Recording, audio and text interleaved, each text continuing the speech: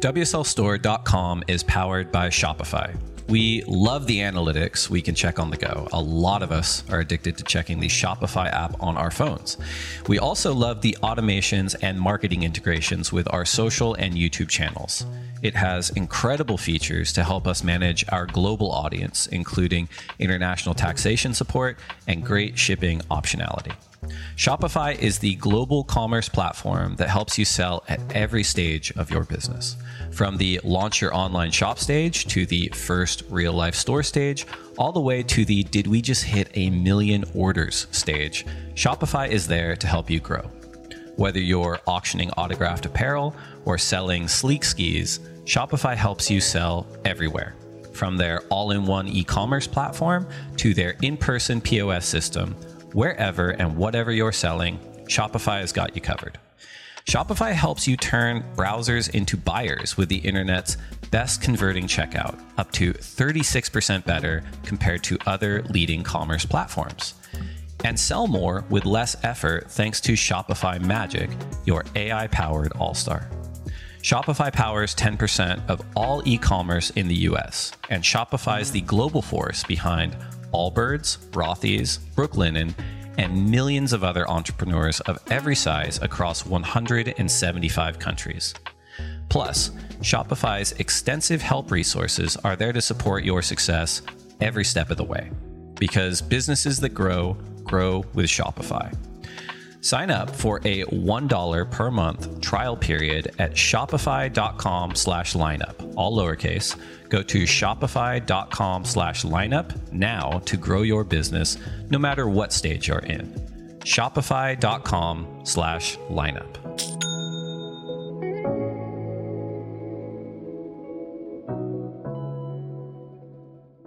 Hello, everyone, and welcome back to the Lineup with Dave Prodan. I'm Dave Prodan, and we're here for episode 3. Before we get to it, I just want to quickly say that the response we've had to the first 2 episodes has really been more than we expected. I don't really know how these charts work, but they are telling us that we are shockingly in the number 1 sports spot in a bunch of countries, including Portugal and South Africa, New Zealand and Uruguay, as well as high-ranking spots in the US, Brazil, and Australia. So a huge thank you for that. It's bananas. It's not what we expected. And we're going to keep doing these. So they're going to drop every Friday. And if you haven't done already, please subscribe on iTunes, Stitcher, Spotify, or wherever you get your podcasts. Okay, on to episode 3. In 2008, the documentary Bustin' Down the Door was released internationally. And this was a really big deal for us at the then ASP because our president at the time, Wayne Rabbit Bartholomew, was one of the 5 key figures alongside Peter Townend, Sean Thompson, Mark Richards, and Ian Cans that were featured in this story documenting the origins of professional surfing. And it's essentially a story about stopping at nothing and realizing your dream. The dream, in this case, being the nascent framework of professional surfing. And they weren't alone in its creation, as they were supported by a number of key people over the coming years. And in the cases where they weren't supported, they were actually led. Women's surfing was not included in the 1976 Global Professional Surfing Footprint. That oversight was amended in 1977, and it's since grown to become a major player on the international scene with quality-based venues, pay equality, and a year-over-year quantum jump in performance. Women's surfing from 1977 to now, however, was not a walk in the park. It took grit, it took belief, it took passion, commitment from some really important people, one of whom we're very privileged to speak with today. This is someone who was a competitor during the genesis phase of professional surfing. She was there during the 1977 inaugural season. She claimed the 1982 world title. She led, organized, and fought for the Women's Professional Surfers Organization. She was a 10-year surfers representative on the ASP board, and she was recently recognized as one of the WSL founders. Please enjoy the Lineup's conversation with 1982 world champion and a key pillar in the foundation of women's surfing, Debbie Beacham. The good old clap, take one. That's right. How many of you knew what you wanted to be when you were 7 years old? I did. I wanted to be a world champion. Hey, is there honesty involved in this podcast? Can we be honest? You can shut your fucking lips. And then I'll just say, put them up, what? Let's go. He's like, you look too pretty on the wave. Get ugly. We can talk about DMT if you want. I thought you were boxing.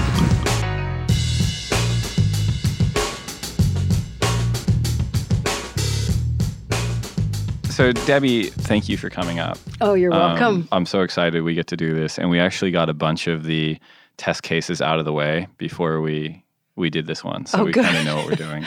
Good, because I have no clue. Yeah. Well, I think that's part of the charm. But I'm going to just start with our recent interaction because I think that's a kind of a fun story because we've known each other for a few years, like via email and via the singular being that is Meg Bernardo out of ASP North America, WSL North America. Yeah.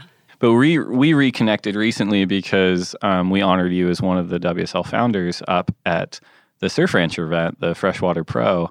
And we got to do a couple of fun things, which we'll get into. But the funnest thing from my perspective was being able to give you your world title trophy, which you never received, despite being 1982 world champion.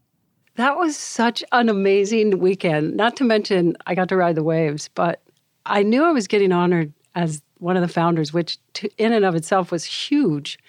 But when you guys pulled out that ginormous trophy, I literally almost fell on the floor.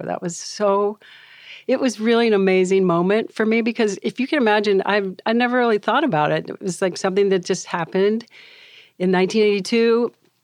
MR and I won the world title, and we just went on our ways. And nobody really gave us any trophies, or I think I got a little stained glass floral thing. And, 37 years later, I'm not thinking about that. It has no real significant place in my brain. And so when you guys pulled that out, I was just floored. It was so cool. Thank you. Well, and the night was fun too, because I know we have talked about it. I know I've talked to Meg about it for years at this point, but because surfing's history is largely kind of an oral history, the night of, I had this panic attack right before we did it because I'm like, I am 99.9% sure that this story is true, that she never received a trophy, but if Sophie Goldschmidt, our CEO, gets up there and asks you if you never received a trophy and you answer with, yes, I did, in front of everyone, I was going to get in a ton of trouble. So, oh, God, that would be bad. So I think I sense checked you like in the dinner line right before it happened. And I kind of got a little inkling of why would he ask me that? You didn't blow it, but it was more I was as close to blowing it as it gets. It was so imminent. So it was like right before.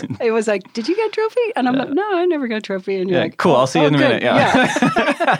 And you were like, phew, okay. Kind of, yeah. Yeah, I was still stressed. Yeah, that was so cool of Meg, because Meg has been fighting for the women to get, the few of us, like Kim Merrick, I know, doesn't also have one.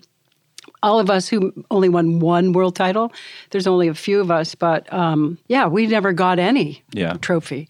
And so we'd been talking to Meg because some of the men who had never gotten a trophy had already gotten theirs, and we're like, oh, maybe we could get one too. Yeah, for sure. Well, we're going to get into that, but maybe we'll just wind the track back a little bit because I want to talk a little bit about your genesis as a surfer and how you got into it. And can you tell us a little bit about that? Yeah, I was really lucky. My dad was in the Navy, so we traveled around. And I remember being in like Carmel and Monterey and near the water. But then we'd move inland, like to Virginia. And the big story for me is that era of the 60s. I was, I'm not saying I'm of a surfer of the 60s, but I was aware of the surfing because of the music and the show Gidget.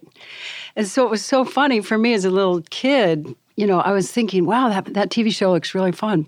So when we did move back to the coast, I asked my dad, can we buy a surfboard? And I was just a little kid. And so we go try it out. And it happens to be in 1966, the world title came to San Diego. And I saw Duke Kahanamoku and got to see those tremendous international world surfers at a very young age. And so I was sort of inspired immediately to not only take up the sport, but then, move forward with it. And look at it internationally. Impact. It wasn't just I was exposed to my little group of people at the beach. It was, I saw Joyce Hoffman and I saw Sharon Weber and I saw all my of course, these are my women heroes, at the time. But having had that experience really inspired me to go into surfing at the time as only amateur surfing. Yeah, that's an interesting kind of confluence of events between Gidget landing and probably enticing a lot of young women to be like, this looks really interesting, and also combined with having international stars come almost to your backyard. Right to my beach, right. Were there a lot of other young women that you knew taking it up at the time from either of those influences? Gosh, no. There was very few girls in the water when I started, literally like 2 or 3. In fact, a funny story is my sister's name is Sherry, and my name's Debbie, obviously. And then there was another Debbie-Sherry combo that lived in Pacific Beach, and that happens to be Bethany Hamilton's mom. Oh, wow. Sherry Hamilton. So we grew up surfing in PB at the pier, and the Debbie Sherry combos were probably the only real. There was a few other girls, of course, but there really was a handful, not a lot. Yeah. So in terms of influences of how you progress from starting to getting good enough to compete, like how did that trajectory work for you? Well, in the U.S., so it's so different everywhere around the world, but for us, there was this thing called the WSA, and it had 4 A's. And if you got to the end of the 4 A's, you'd reached your peak. Then you could be invited to things like the World Contest of 72. So I was able to go through all those things that made you available to go into the World Contest. And so once I was in the 72 event, that was still amateur surfing. In fact, that was that was in San Diego as well. And wow, that's a whole nother podcast, that event. But that, again, was the beginning of the international aspect of surfing for me. And then that was 72. So then pro surfing really didn't start for the men until 76. So there was a 4-year hiatus where you still had to show up and do events. And there was, every country had their own little group of event people. Like in Hawaii, it was the girls had a hui, and in California we had WISA, and in Australia they had another Australian surfing group. There was pretty much mainly our 3 countries, well, Hawaii being the U.S., but its own sovereign surfing nation. Yeah, in a way, when you went to Hawaii, it wasn't like you were going to the U.S., you were going to Hawaii. It was really the Mecca. Yeah. And so we had a lot of respect for that era. And those people in Hawaii that were starting the tours. And so, yeah, that's how chronologically it came about. So 72 from a world competition into hopes and dreams for a pro circuit. And we would just try to go to every event that ever offered any money anywhere. Yeah. And not until 77 did Fred Randy and Patty Panicha, who was a very big player in the women's side of the IPS, they were able to start sanctioning events at the IPS in 77. Yeah. Before that, they were just a mishmash of events we all went to, as with the men as well. But it just didn't start to count as a world tour until 77. I mean, it is amazing because your genesis is sort of a developing and professional surfer kind of correlated with the sport, in a lot of ways. And I think a lot of people that tune in and watch now, they don't think about it that much, but it was really just this Wild West version of events all over the world, and they all come from different regions and different cultures, so they're treated differently. And then in 76 and 77 was the first kind of consistent rating system globally. Exactly. That was the genesis of international pro surfing as a rating system. And you have to remember, those years, there was no way to communicate. Everything was done by telephone. And so if there was going to be an event, you had a phone number to call. And I still have Randy Rarick's number on speed dial in my brain because that's who you would call every morning before the event. But you wouldn't know even if there was an event. So Patty, who was the sort of women's arm of the IPS, would write these newsletters with Randy and Fred, of course, and then send out the information so we would know where to go and how to pay and get sanctioned. So the events would get sanctioned and the competitors had to be members. And it was a very rudimentary system. Like, who was keeping score? You had to write the numbers down with a pen. There was no computer. You can't imagine. It's kind of like going to your local beach for a little Menahuni contest and everybody's got little pads and, they're talking to each other and writing numbers down. The judging was better than that, but the techniques were the same. Sure. And I mean, it's such even today, I make this argument as much as people let me, which is it's probably the most consistently and most passionately watched, subjectively scored sport on the planet, right? I mean, I know you've got a few that come in the Olympics every few years, but yeah, at the end of the day, I mean, you're comparing different interpretations of something that's subjective. And especially in the beginning, you're dealing with judges that come from different countries and might value different things. And boards and equipment is changing so radically that like the definition of what is state-of-the-art surfing must have changed so quickly at the start. That's such a good point. I can recall Rel's son was an amazing longboarder. And she would bring that style into her mid-length, we would call it now, but her boards were longer. And she would dance her way up to the nose. And we, the other girls, a little younger, would go, God, that's sort of old-fashioned. We're trying to hit the lip and go down the line and go for a barrel or something like that. Was the big be-all, end-all. And so looking back at it, I'm like, geez, her beautiful style, got underscored many times because that wasn't the judging criteria of the moment. Would it oscillate between events? Like, would she be kind of out of fashion at one stop, and then the next stop she's finishing second with almost the same approach? Oh, yeah, absolutely. And it depended on who was judging. Sure. There was, I have to say, at this point in time, the judging is so much more clearer, and you have certain things that you have to touch point on in order to move forward. And in those days, it was like, oh, why'd they give her a 7 and me a 5? You had no clue. And so, yeah, there was always a questionable moment as to, and you also, even in those days, you had to recheck their tallying, the mathematic addition, because a lot of times there was mistakes. So we'd always sit around waiting for the judges' sheets to come out and check them all and go. And that's how you would learn what they were judging on. You go, oh, that wave meant that. So there was no real formulative path to winning an event. It was like, unless you were Margot, who, in most people's estimation at the time, I give her the most kudos because her surfing style was just brilliant from such a young age. I mean, at age 13, she's longboarding like a pro. And, then she took that into her Hawaiian surfing, and then she really excelled in a Hawaiian style environment. I'd have to say when it came to, crummy beach breaks, nobody really knew what was going to happen. It was always who knows. But I guess the point was that there were a lot of people who were able to find their way through those judging criteria.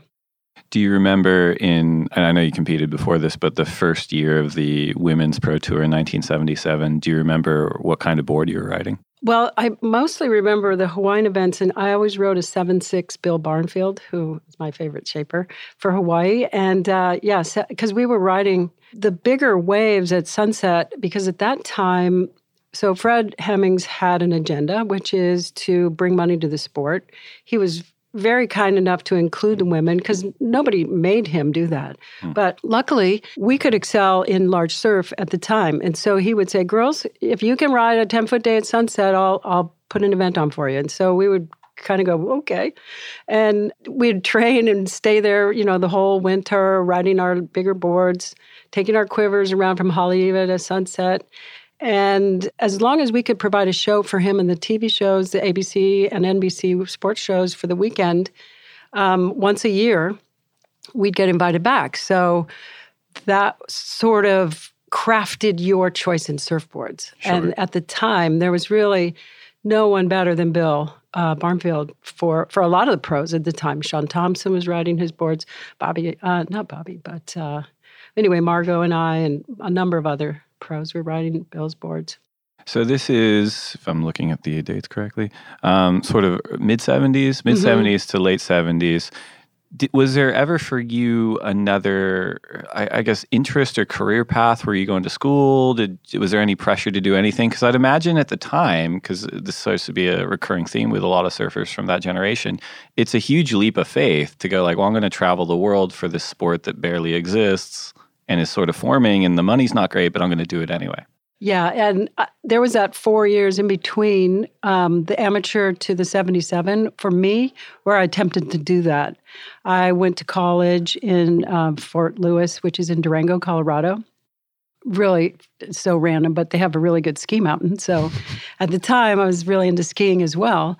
But immediately, as soon as 77 rolled around, 76 even, I left college to pursue the little tiny tour that was evolving. It was so teeny, and like the way you would go anywhere is you'd work all winter and then sell your car and then go fly to Brazil. You know, it was like there wasn't really a lot of money in the early years. And you'd hope to win some prize money to make your way home. But as it turns out, you know, I was lucky. I was married in 79, so I had a very comfortable sort of living situation where I could, you know, have a home and go traveling, and that made it a lot easier for me. But it was still extremely difficult to just get the airfare. And then eventually I did get some sponsors to help. I would think that situation is actually even harder to make the leap, because it's one thing if you're hanging out at the beach, not doing a lot. It's another thing if you're at school inland. What were you studying, and what? I mean, I want to understand the mindset of being like, I haven't been at the coast. I've been inland. I've been in academia. I've heard about this thing, and now I'm tempted to go try it. Like, how did that work? Well, I stayed in touch even though I was inland. And of course, I would come home. And I didn't really get that far in my college career, to be honest. I think I was still tied really tightly to the coast and the events going on, especially what WISA was doing, which was running a one-off event, the Hang 10 Pro, and then another series of events to create a rating system. And like I said earlier, that these really important steps that were being done in the regional areas like WISA and the Hui for the Hawaiians did create those very beginning rating systems. And if we hadn't had those, so I remember not getting invited to an event because I'd been in college. And so I didn't get to go to the regional event. But I overcame that, and that's why I moved back. Because I knew I had to get back in. Yeah. That's really interesting. And you mentioned getting married in 79. So you were competing on tour first year in 77. And what was the first kind of experience with sponsorship for you in that era? Like, who were the people that were approaching you? What did that kind of look like? I wish I could say it's maybe a short conversation, right? Well, there was never the approaching of me, but I was certainly approaching everybody. And I was very lucky I had a local surf shop. What was your pitch when you'd approach people? Well, I guess that I'm going to Australia, I'm going to Brazil, it's always for a plane ticket. And I'm competing, and I'm from our town, from La Jolla. And so the La Jolla Surf Systems, a guy named Jeff Junkins, great guy, he was my first real, bought me a ticket. And that started my successful, eventually I started to win events and was able to get Hang 10 on board. And so there was a few, I had surfboards would come my way from certain shapers. So I think I had O'Neill as a wetsuit for many, many, many years. And I didn't really make a lot of money other than, sell your car, go to the event, win enough to come home and do it all over again. And so the money was more like to help me get to the event. The actual entry into the event was never too hard. That was never something you had to overcome. Right. But once I was on the road, and I remember Kim Merrick was always laughing because she was on the Hang 10 team. I think I know Joy Brand was on the team. So there would be Debbie and Joey, and then they brought in Kim, and then I won the world title. And she goes, then they dropped her. And she was like, it's all your fault. You won the world title, and then they dropped me. But I just laughed at that because that had nothing to do with it, really. I don't know why they did, but she was such a tremendous surfer, and she went on to win the world title right after me. Yeah. So, and we were teammates for a while, so it was kind of fun. Well, let's talk about that a little bit, right? Because I think you and I mentioned it before, but even your growth as a surfer and a competitor between 77 and 82 seemed like it evolved quite a lot. And you opened the 82 season with a win at Bells Beach. Tell us a little bit about that. Bells was just such a great place. I was lucky. I was staying with the Barr family, Chris and Butch, and they are just so opening to their house for people in the surfing community. And so I was there with Rel, and, it's freezing cold, as usual, rainy. I think there was, 4 rounds. They always had an amazing system. That's the other thing about the early days. There was no set format, so people just created their own format. And I remember we couldn't use leashes either. Rod Brooks would go, no leashes. And so we'd be out in these, 8-foot days. What was the reasoning behind no leashes? I have no idea. Car crash, sort of. He's like, I'm happy to watch. Yeah. And we were like, I can remember being on the beach. Jericho and I had lost our boards. We were both standing there going, oh my God, we got to paddle back out. This is, during this heat. And anyway, it was very physical, demanding, huge surf, and then little surf. So you'd go from this ginormous day to a little day, and it was whoever won actually really had to surf a lot of conditions by the time you were finished. And so it was truly one of the better events to win ever. And to get that bell, even at the time, the bell wasn't as revered as it is today. Like, you got a bell and it was cool. It was beautiful. Yeah. But now if you have a bell, it's like, wow, can I touch that bell? And you're not allowed to unless you've won. That's sort of the rule. So it's kind of fun how they did that. I like that another takeaway from that story is that Rod Brooks is a sadist. But most of us already knew that, who know Rod. Was that your first major win of your career? Yeah. We only had 5 events a year. Yeah. And I was in the years with Margot and Lynn. And so when you consider Margot and Lynn were a force, and most of our events were in Hawaii, 2 at a time. So a world champion would more than likely be a Hawaiian at the time. And so for me, to win at Bells, a lot of it was, again, that those formats are tricky. I can remember going to Brazil, and one of the formats was the girls in the high tide heats compared their scores to the girls at the low tide heats. So if you had a big bump in a heat and as a set came through, you got a 7, whereas the low tide girls only got 3s and 4s. So it's like a leaderboard thing where you were challenged because the ocean keeps changing. Yeah, but you're compared to a different heat. Yeah, exactly. So kind of complain, and these are the things that we did at the base level of the ASP when we started to really work. When we started to work with the event directors, we're like, we need to have a format that works, so we know what we're going to get into. Would you consider yourself like a generational contemporary of Margot and Lynn, or do you feel like you kind of fell a little bit after them? I was a contemporary for sure. We were all in the events together. And like I said, they were, local Hawaiians, so they were pretty much... I think the score went like this. Margot would win, and then Lynn would win. Margot would win, Lynn would win. It was back and forth. So, and then I would be third every time. But then in 82, that changed. Yeah, by 82, Margot was still competing, but she dropped off the tour. And then Lynn was still competing. In fact, there's a TV clip on YouTube of me winning my world title as Margot wins the event holding her baby, Shane, and Lynn's next to her. And I think I got 4th in the event, but I won the world title. And thank God for Al Hunt, because who would have known? He had the way to make all those numbers work. And that was at Haleiwa. I was at Haleiwa, yeah, at a World Cup. How much crossover at that time did the women's tour have with the men's tour? Were there a lot of combined events? Did you interact with the guys on tour a lot? We did. In fact, we would sort of amortize the costs of putting up the scaffolding, and especially in Hawaii. And Randy and Fred did all that and create the judging panels. We just showed up. I was not really running events that were in Hawaii ever. I might have brought money to the events. I can remember bringing money to Fred and just going, here's our prize money for the event. Strap the cash to your body as you fly over. Well, it was a check. The story goes like this. And it was later in the season, in the years. It was, I think, in the 90s by then. There was no event sponsor, and so he was going to cancel it. And I'm like, no, I'll get somebody. So I call up New York. I got the Limited, who did this Forenza, Forenza. It means Florence. And then the guy put Jody Cooper out at sunset, pretty big day, in the clothing, and sent me a check for, I don't know, whatever the minimum prize money was. And so the girls got to compete in that year. That's how it was. It was like, there's no money, girls, sorry. Okay, I'll bring some. I'd be calling New York from Sunset Beach at 3 a.m. WSLStore.com is powered by Shopify. We love the analytics we can check on the go. A lot of us are addicted to checking the Shopify app on our phones.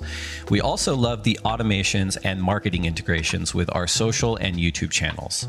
It has incredible features to help us manage our global audience, including international taxation support and great shipping optionality. Shopify is the global commerce platform that helps you sell at every stage of your business.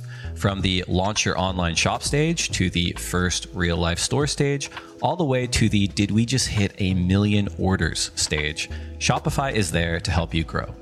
Whether you're auctioning autographed apparel or selling sleek skis, Shopify helps you sell everywhere. From their all-in-one e-commerce platform to their in-person POS system, wherever and whatever you're selling, Shopify has got you covered. Shopify helps you turn browsers into buyers with the internet's best converting checkout, up to 36% better compared to other leading commerce platforms. And sell more with less effort thanks to Shopify Magic, your AI-powered all-star. Shopify powers 10% of all e-commerce in the US, and Shopify is the global force behind Allbirds, Rothy's, Brooklinen, and millions of other entrepreneurs of every size across 175 countries. Plus, Shopify's extensive help resources are there to support your success every step of the way. Because businesses that grow, grow with Shopify. Sign up for a $1 per month trial period at shopify.com/lineup, all lowercase. Go to shopify.com/lineup now to grow your business no matter what stage you're in. Shopify.com/lineup.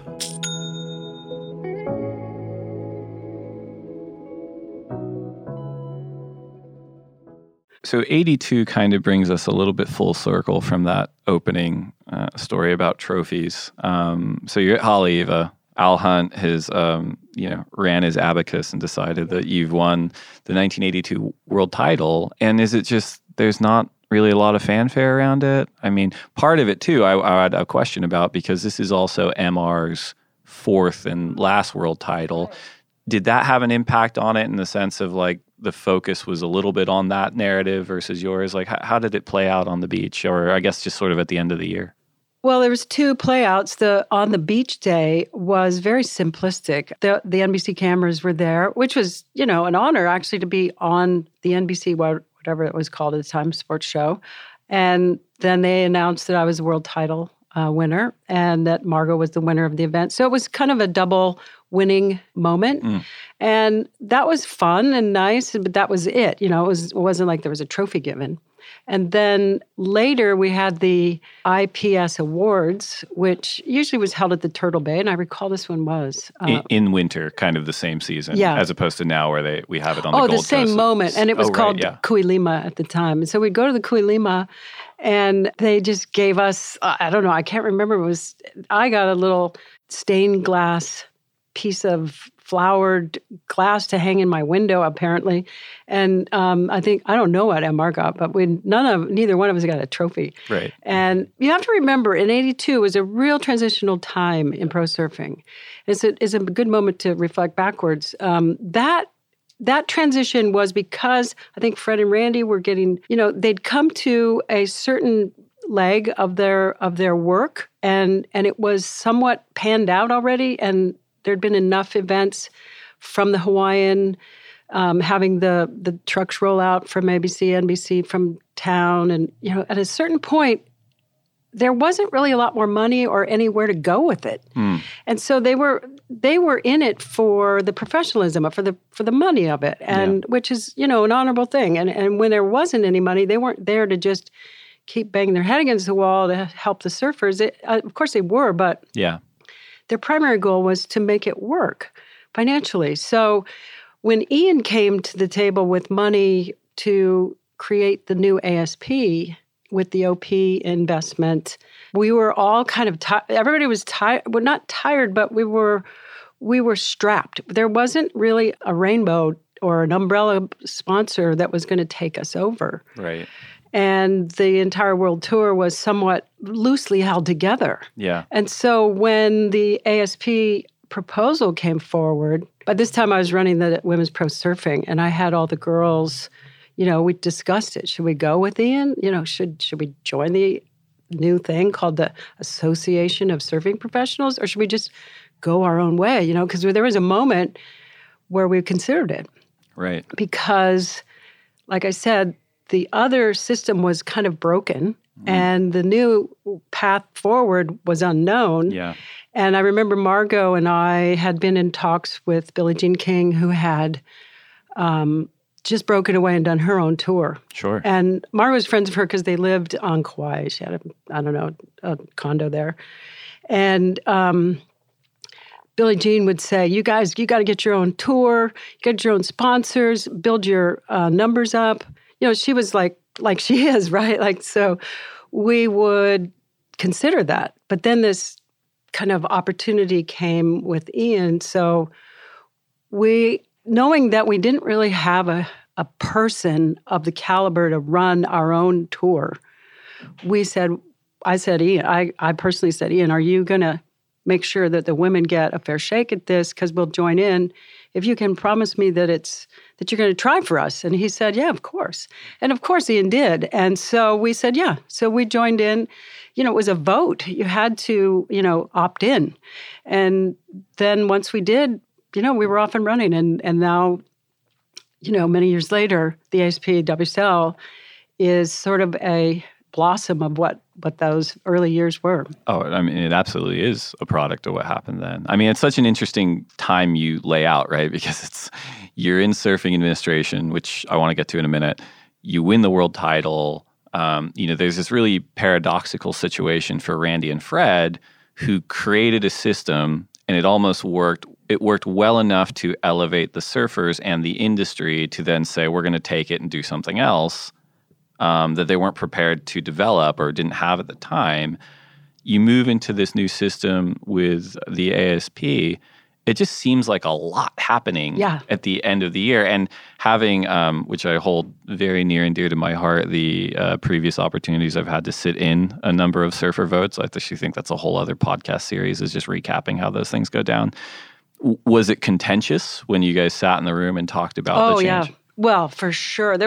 I think the contention was that people thought that OP was buying us out. And there was a lot of, so there had been a number of industry sponsors who weren't happy about it. And, if they had team riders, those guys weren't happy. Not the women per se, because we really didn't have a big game. We didn't come to the table with a lot of sponsorships. So when we came, we were just looking for a path to professional surfing, some more events. And whether that path was by the ASP, sort of umbrellaed by OP or by Fred, we were okay. But who was going to be the racehorse with the most gusto to get to the end point? And so our choices weren't in the same vein as the men's, but the men's, I recall being in the room, and there was a little bit of a, the Aussies versus the Americans. But because Ian was Australian, he's a really good negotiator, and he was able to talk to everybody and get everybody on board, and boom, it just happened. It happened. Before we get into the administrative part, did your life change as a surfer and a competitor, commercially back home as a function of winning the world title? Did you go home and did you get more attention, or were your sponsors stoked? What was it like, or was it just? Oh boy, that is the humorous part of pro surfing. Is as a woman, I remember, to just first answer the question, not much changed. I came home and from Hawaii, and there wasn't any way to even tell people you'd won a world title.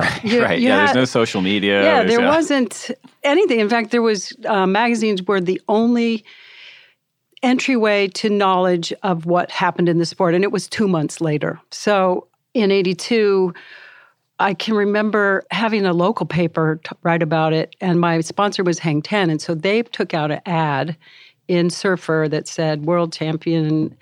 And that was awesome. I mean, a guy named David Isaacs was my sponsor through Hang 10, and he was just thrilled that I had won. It was very helpful for them and for me. And so that was about it. I don't think not much changed in my town or maybe my local friends surfing were very congratulatory, but it wasn't a big deal. Didn't get any extra waves. No, nothing.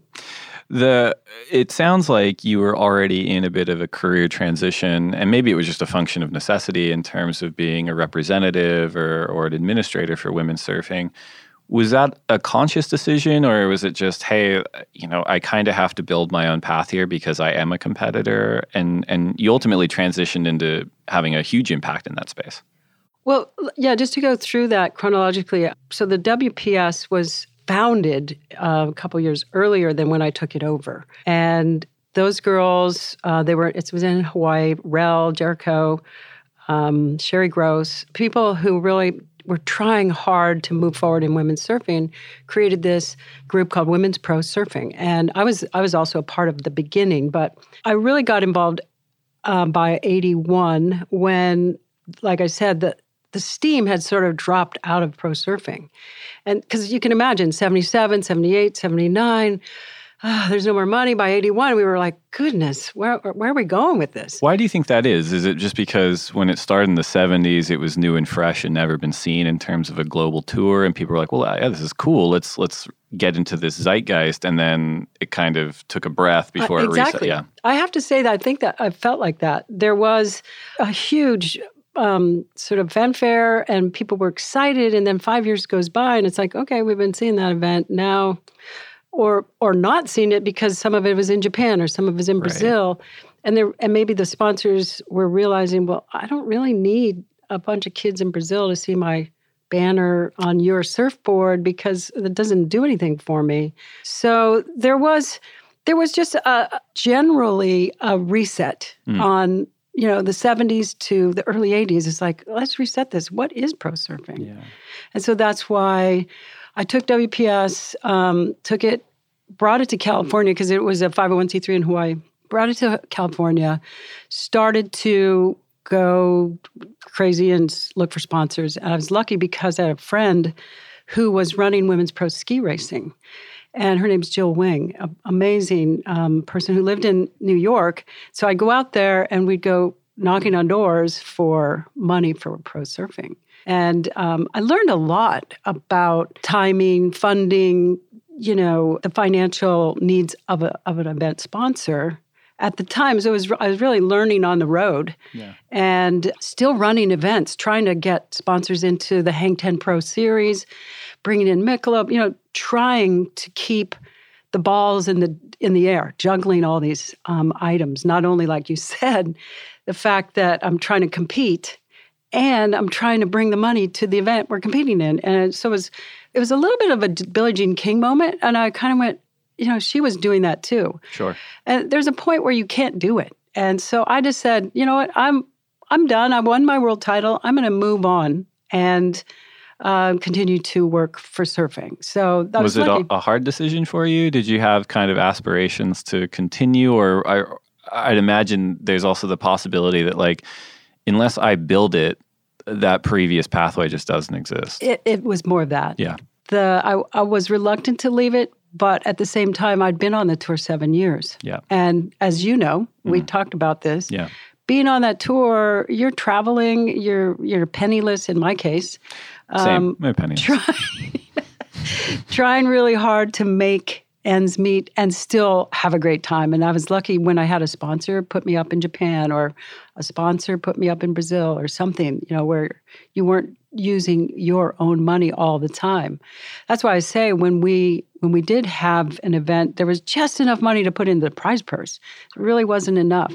So at the time I went, I'm out of here. So it was not a big decision. You just didn't go to the next contest. It wasn't like you had to tell anyone like today. Like, oh, you're leaving the tour. Wow, okay, here's a big farewell. It was more like, oh, she didn't come. Right. Well, and I mean, you talked about the breadth that kind of professional surfing or the surf industry or the kind of writ large took. But when you started hammering through in the mid-'80s, that really was like a rocket train moment in surfing, 80s and 90s. That really reset what it was in a big way. In a slow, bigger way. Okay. The 90s didn't really pan out that much more. I mean, this was a struggle too. Yeah. Yes, we got a path. We had a slow train moving down a track, but it was really hard to get the gears rolling. And not a rocket train, as I said, right. Just a train. And so we're on the train. It's Yeah. a good thing. But at the same time, it was slow going. And a lot of the competitors, I remember, like Rochelle Ballard, who, people who were the face of pro surfing at the time, for women, they worked hard like I did. They came after me. I handed the baton over so I had my first child in 91. And so I handed the baton back to the ASP and I'm like, you know what, I'm off. I've got to retire. I have a baby. And so from 82 to 91, or whatever that is, something like that, I was at all the ASP meetings. I would go and fight for our rights in terms of having our events even on. Some people just didn't want to have us. Sure. And then making sure that we were able to build the prize money up from $3,000 to $5,000 to $7,000. I mean, this is the whole purse. And so we went, like in my years, it was 3, and then it was 5. And I can remember asking, I think I sent that to you, where I said, hey, can we move it from 5 to 7,500? And one of the responses was, the girls should just take what they can get. And it was like, oh my God, this was a constant battle. So if I didn't show up and ask, it would never happen. So those years for me, moving through to the early 90s, was really slow because you have to remember it was the 80s. Like, come on, nobody got money in sports, men and women. So we were all pretty hard-pressed to just make money. And even the men's, I can remember being at one of the ASP meetings and somebody would say, well, why don't we give all that women's prize money over to the men's trialists? We're traveling too, and we never get any money. And I'm like, no, we're bringing our own money, so don't try to take it. So that's what made me more inspired to bring our own money. It was there an element of that had you stay in that role for that long? I mean, you could look back at that and say you might be the singular pillar that destroyed, you take what you can get as an attitude, or at least started that. Because, we can kind of flash forward to today and if there's not a Debbie Beacham in that role, like we might not end up where we are. Well, certainly there was, I'm not going to say I was the only pillar because there's a lot of people working on it, but yeah, I was the only one in the room for sure. And I would pay my own way to go to these meetings, wherever they were. Hawaii, there were a lot in Huntington Beach. But yeah, I would go and be the only one. So the room consisted of surfer reps and event reps, and then the ASP board. And so the event reps were the ones who I was battling, or not battling. I was kind of charming. I always worked from the attitude like, you'll gain by having women surfing at your event. But there were some events early on who felt, only the Americans come and they take all the money. Why should I have this? I mean, those are quotes that I can say happened. And, it's only because they didn't build up their own juniors. Every country needed to do that. I think that's really happened today.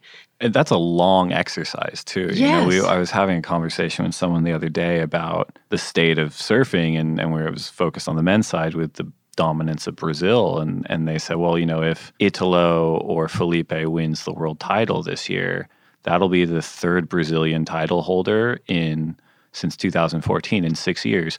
The previous 4 decades had none.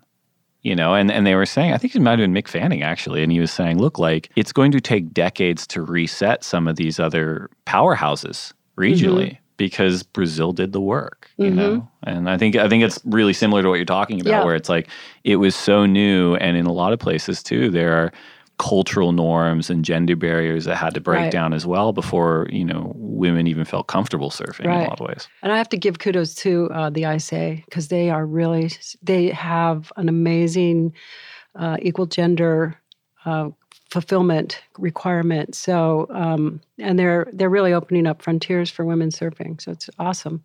If you had to name 2 to 3 major battles that you felt like you bested or won during that window, that 9-year window of 82 to 91? What would those be? Well, I might have already mentioned that, just keeping the women in the events. That was the hardest part, because a lot of times they wanted to drop us. Japan wanted to drop us. Australia wanted to drop us, an event here and there, not anyone in particular. But boy, just having those conversations over and over and over and making sure that they kept us on and kept our tour. With 2 events on a tour, you don't really have a world champion. With 3, you barely do. With 5, you have one. You have a world champ. And if we didn't have at least 5 events on a tour, I felt that that was a failure. So my goal was to keep 5 events on a tour. And I think we were able to do that. And then it increased. And thankfully, there was the ASP who was running events. But I remember the OP was going to drop the women right here in the California.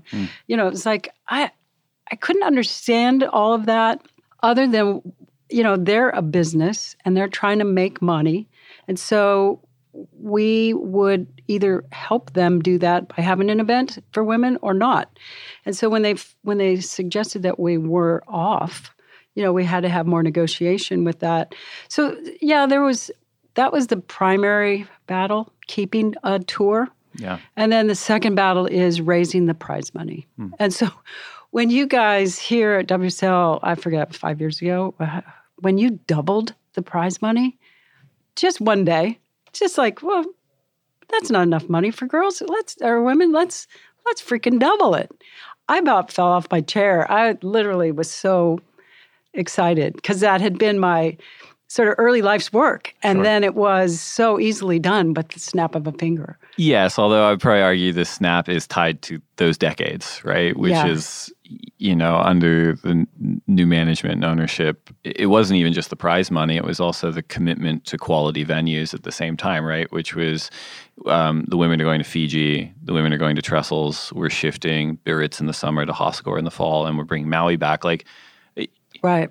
I wouldn't argue one's more important than the other, but it's also like you kind of have to build it to see the performance and then to see the justification. And truly, those primary years of the ASP WSL, when it was combined in that era, that was tremendous to watch because, like you said, women were suddenly surfing better. I can remember all the commentators were like, wow, the women have really gotten good. It was like, no, we were always pretty good. We just never had the venue to show it. Yeah. And I always kind of get a little bit bristly about they have really improved. Like, they never let us have good surf. I mean, they would intentionally throw us out there in the worst conditions. It was like, oh, it's getting bad. All right, throw the girls out. We'll wait for the tide to get back up.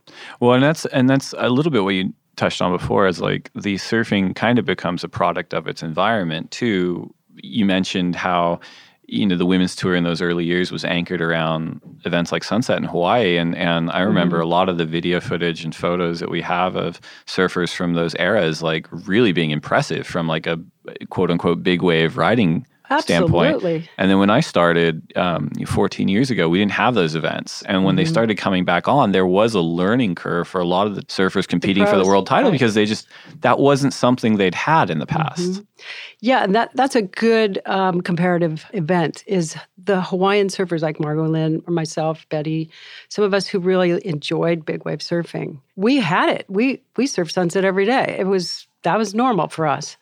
And if you were to hold an event in really good surf, we could perform. But when you put us out in really trashy surf, blown out Burley, I don't know who looks pretty good in that, but it's tough, So yeah, they suddenly had a better venue and it was on a camera and people were paying attention.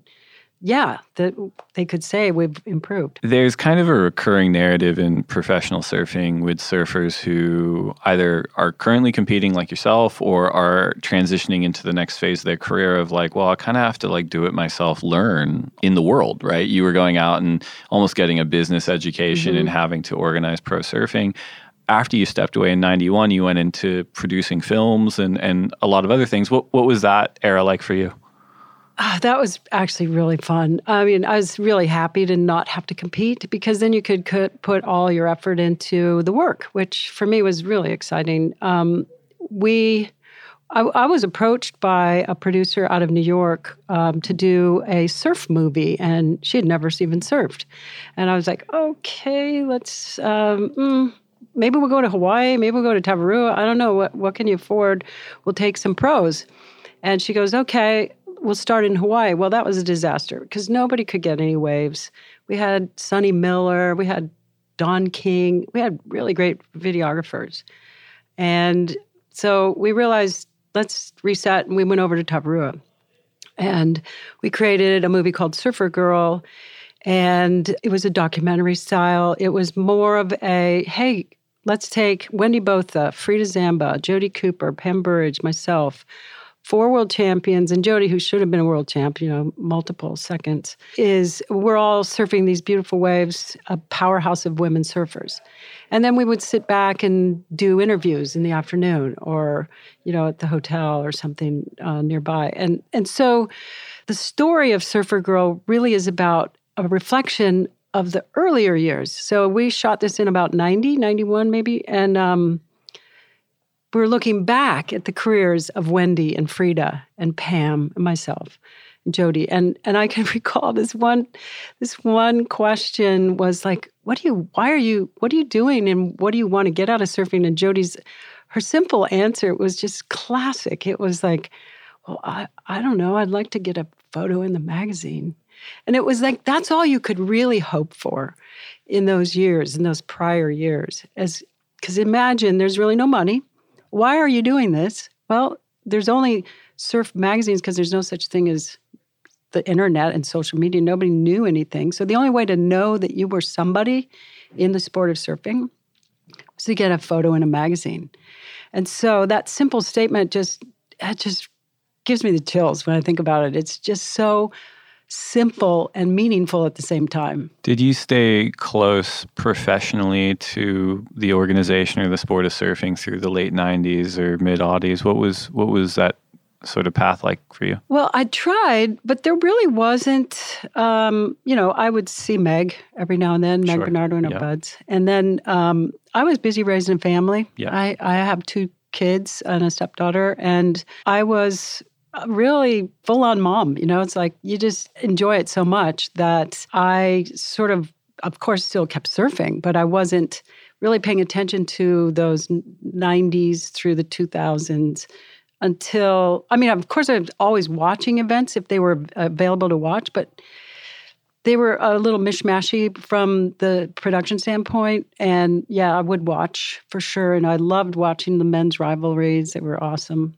The Kelly, Andy years, cool stuff. Yeah. And then, I'm using a word that's inappropriate, but reconnecting somewhat, but hopefully that will kind of pan out in a way that's substantive. Now, and with the production standards that are on tour and sort of the ease of access and being able to watch as a fan, the current generation of female surfers, and like, what are your thoughts on that? And just in general, from having been where you are? I'm so stoked with it. I love it. I watch every event. Even if it's 2 a.m., I'll try to watch somebody's heat. And I definitely watch every women's event. So it's exciting. I think you guys as a studio are tremendously pushing the limits on things and really bringing cohesiveness so that it's fun. You can really tell what's going to happen as far as, setting up the time to watch. And certainly there's a lot of layovers and waiting, but it doesn't matter. There's a time period that those weeks are that event. And when there's not an event in the month, I'm like, oh, shoot, there's nothing to watch. When's the next event? So I'm really tuned in and I love it. And in fact, my kids are like, oh, God, Mom, you're so, like, I'll have the TV casting from my phone or something. And they're like, oh, geez, didn't we already see that? And it's like, they're interested, but not like me. I'm kind of a fanatical fan. Well, and with someone like yourself who has such a high surf IQ because of what you've accomplished in your life, just as far as the surfers on tour go, is there anyone that's been particularly impressive from your standpoint over the last couple of years? Well, I have to say, I've known Stephanie for a few years because she goes to Scorpion Bay where I have a house. And in fact, she stayed in our little retreat there for a while for an event. I mean, for a time.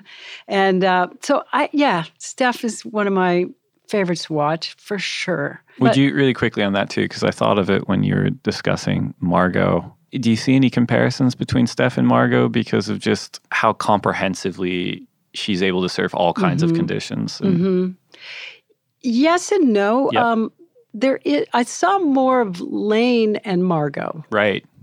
But because Lane would come to Scorpion too. Sean Collins would bring all the girls to Scorpion. And I was always there, and there'd be these swells, and the girls would show up, and I'm like, yay, they're all here. We're all surfing together.